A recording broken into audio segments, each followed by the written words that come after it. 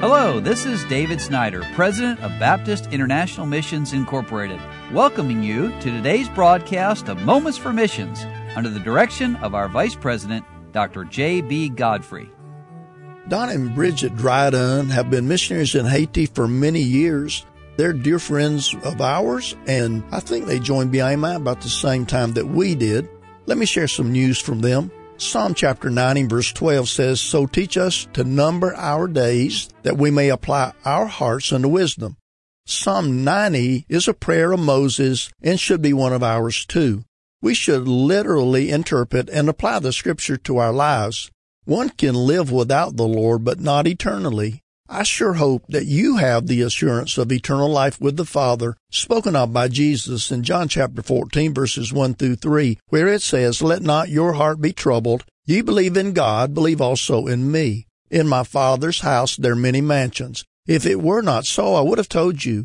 I go to prepare a place for you. And if I go and prepare a place for you, I will come again and receive you unto myself, that where I am, there ye may be also." Jesus wants you to know. Well, you can sense the missionary heart of Brother Dryden as he writes those words. Now back to the letter, it says, "The greatest thing happened to Don one Sunday morning in Lee, Florida, October 1956, when he trusted Jesus as his Savior. Bridget did also in November 1961 at Grace Baptist Church in Baldwin, Florida. In early teen years, Don consecrated his life and was impacted by so many at their church. Pastor Richard Whipple, Dave Coker, Richard Rydell, Dr. Arant, all are with the Lord, as was Bridget at Grace Baptist Church under several pastors there, and those people are also now with the Lord. Don became Brother Ron Garris's assistant at Grace Baptist Church when he studied and graduated from Luther Rice Seminary, and the Lord drew Bridget and Don to teach to each other and to reaching souls while at Grace Baptist Church.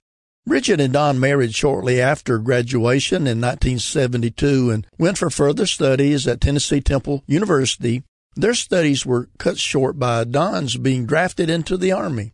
Now, Don and Bridget had given themselves for foreign missions, and the Lord called them to Haiti. In June of 1974, Baptist International Missions Incorporated, BIMI, agreed to accept them as missionaries. They arrived in Haiti on September the 11th, 1975, with their 15-month-old son, Benjamin Eric. Soul winning, church planting, training nationals for the ministry was their goal. We're grateful for the privilege of raising 4 children in Haiti. Well, we have begun our 45th year as BIMI missionaries in Haiti. The Lord has given us a fruitful ministry of soul winning, 8 churches established, and a Bible school with 235 graduates. Praise the Lord for that. Benji and his family have been serving with us since September 2003.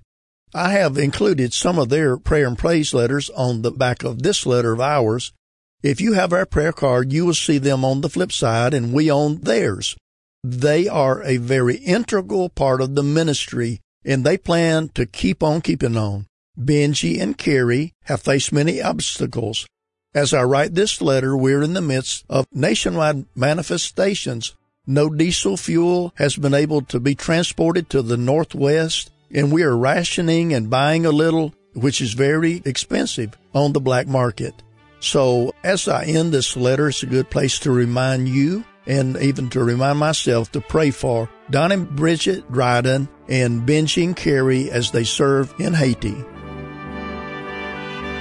You've been listening to Moments for Missions. For further information, please write to BIMI, P.O. Box 9, Harrison, Tennessee 37341, or call us at 423-344-5050. Or you can visit us online at www.bimi.org. Until next time, may the Lord richly bless you.